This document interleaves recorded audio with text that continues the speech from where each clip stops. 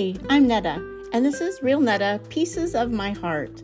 Let's spend just a few minutes together, and hopefully you'll walk away with some useful information that I've gathered with little bits and pieces over the years from experiences, reading God's Word, and from spending time with Jesus, and growing and learning, usually the hard way. So here's a little piece for today.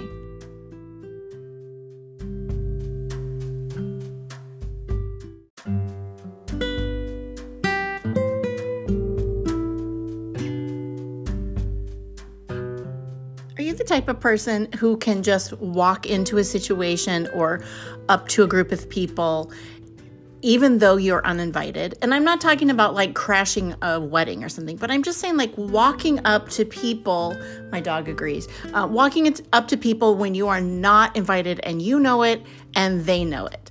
And just being like, you never know what kind of a reception you're going to get. You literally are putting yourself out there.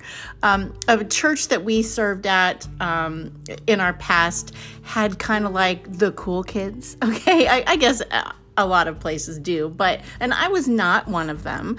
And I found it somewhat humorous to walk up to the group of the cool kids. And we're talking about like grown adults, like people that had been adults for a very long time. I mean, it's not like they were just, 18 years old. These were grown-ups with children, some of them married children and grandchildren.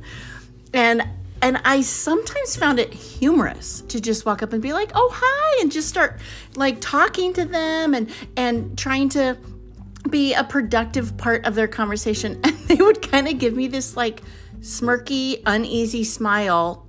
And then they would turn and keep talking to each other. And if I didn't go away, they would go away. They would literally almost like on cue, I don't know how they did it, turn and walk away and leave me standing there. And I'd be like, oh my gosh. Now I would laugh about that because I guess I've grown and matured and I knew that I was never going to be a part of that group. I was uninvited. They tolerated me at best. But now back up several decades when I was a young youth pastor's wife. And sadly, I will never forget a time where we were on a youth retreat and it was, a bunch of kids, our students that knew me, and we were trying to love them. And I walked up to one of the students, and I think I was wearing a baseball cap, which I don't normally do, but it was kind of the end of the evening. I had a baseball cap on and probably a hoodie, and I was young. And I walked up to a group of girls from our group and was like, hi, and I said something to them. And the one girl turned to me, because apparently I was very uninvited to that conversation, and she said, how can you even smile at me when you look like that? For real. I remember where I was standing. I remember exactly how I felt. And I can tell you that I did not laugh. I actually went back to our little dorm room on the campground and bawled my eyes out. And I couldn't like text Chili and be like, hey, this is where I'm at right now. This girl's me. Because, we didn't have cell phones. Yes, I'm old. That rocked me. It was so hard for me to keep doing what I knew I was supposed to do that weekend and that retreat after that girl treated me so badly as an uninvited person.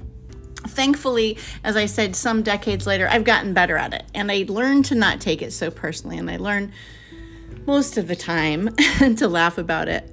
But we're looking at the amazing Queen Esther from the book of Esther in the Bible, and these comments are from Esther's chapters 5 through 8. So she's at the point where she and all of her Jewish people have fasted and prayed for 3 days. She's probably chewing on a mint leaf, as my friend Margie pointed out to me. She's freshening her breath with a mint leaf or something like that. And she's courageously going to talk to the king, her husband, even though she's been uninvited.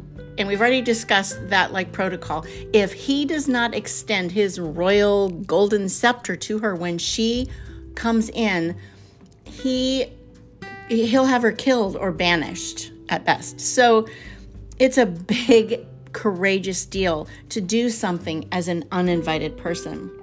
But she rushes in. If you've never seen the movie A Night with the King, oh my gosh, it's so good. And she goes to him. We really don't know how she approached him, but he held out his scepter. and he welcomed her even though she was uninvited. Then she proceeds, he offers her like, whatever you want, I'll give you. And she just simply asks for a banquet with him and Haman, the bad guy, And so she has this banquet, and immediately the king responds, hey, tell Haman we're having a banquet with the queen. And that evening, after they've eaten, the king says again to her, what do you really want? Because he knows a banquet wasn't really what she wanted. And again, she says, could I have another banquet tomorrow? And then I'll tell you what I really want. Now, if you grew up watching VeggieTales, the VeggieTale version of this is so cute because they keep pointing out like, oh, she must have been scared. She must have been scared to ask. And so she put it off for another day. We don't actually know why, but it's pretty amazing that she did, because in the process, that time between banquet 1 and banquet 2 is when Haman the bad guy, gets so fed up with Mordecai, her cousin, which he doesn't know is her cousin. He literally is like, I've had it with him. I'm going to go ask the king if I can just kill him right now. I can't stand him anymore. He doesn't kiss up to me. I'm done with him. And so as he's marching in that night to the king's court, so to speak, and he's like, I'm going to be the first one to talk to the king when he gets out of bed because I've had it with this Mordecai guy. The king, unbeknownst to Haman, the king has been up and unable to sleep. And he had somebody read him like the royal history records. And he finds out that this Jewish man who works in his palace literally exposed a plot to kill him and saved his life. And he's like, well, what did we do to help him and to reward him? And his servant's like, well, nothing, sir. And so then when when Haman, the bad guy, is out there, the king's like, hey, Haman, what should we do for this somebody who's wonderful, somebody the king loves? What should we do? And of course, Haman, being so stuck on himself and so full of pride / insecurity, thinks, oh, the king wants to honor me, of course. And so he gives this whole big, long idea of all these public things to do to honor, he thinks, himself. And then the king turns right around and goes, that's a brilliant idea. Go get Mordecai the Jew and do everything you just suggested to him. Oh my gosh. Can you imagine Haman at that moment, like fuming and knowing if he doesn't do this, his life is in danger. So he has to do it. Literally, he has to like escort Mordecai around the kingdom saying like, this is a man who pleases the king. Look at him. Oh boy. And it only gets worse from there for Haman. But just think let's just skip ahead for a second. So that night, second banquet now. And the queen reveals, finally, she says, well, really, I want to save the life of my people. And the king's like, who's killing you? Come on, let's be real. And she's like, Haman. Imagine how his stomach dropped. And then she goes on and like, imagine if she hadn't waited and asked for that second banquet. This whole thing about Mordecai, the king wouldn't have been reminded about him.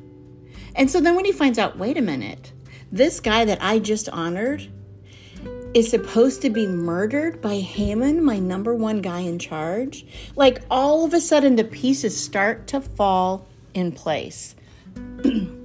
It's pretty amazing. So we don't know why she waited, but the waiting doesn't mean God's not at work. He's always at work. So I just find that so amazing. Then do you know that after the king is like, what? And he literally puts Haman on the gallows or the poles to impale him the same way he had planned to do to cousin Mordecai. The queen literally had to go back again in chapter 8 and say, okay, wait,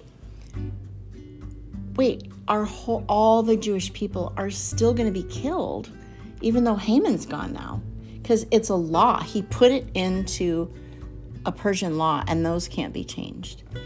But when she did that again, she had to go before the king again, uninvited.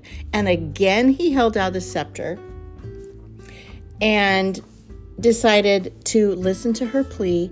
And this time, he put Mordecai in charge of figuring out a plan so that the Jewish people could defend themselves. So let's just go back here for a second to the uninvited thing. She literally was risking her life for the sake of not just herself, but a whole group of people. What about us? Are we willing to walk into situations where we are uninvited? And by that, I just mean conversations. Are we willing to approach people that perhaps we've never talked to before? Can I just give you a tiny hint? If we compliment people, it almost always brings about a great conversation. Almost always, sometimes not. But God wants us to bridge the gap. God wants us to be the people that show his love to everyone, even if they don't invite us. And maybe it's not that we're uninvited. It's just they've never even thought about having a conversation with us. But that person that sits next to us in the lunchroom or the break room that we've never spoken to. I cannot sit next to someone and not speak to them. But not everyone is wired like me. Start with a compliment. What are the things you normally notice about people? Are you a person who notices teeth or eyes or hair or shoes or fingernails like me? Notice something that you can legitimately compliment them about and see if you can get a conversation started simply about them. You don't have to suddenly preach to them about Jesus. Show them what Jesus is like, because Jesus notices good things in us. He loves us. So today, let's take from Esther's bravery and walk into some uninvited conversations and just share love. We can do that.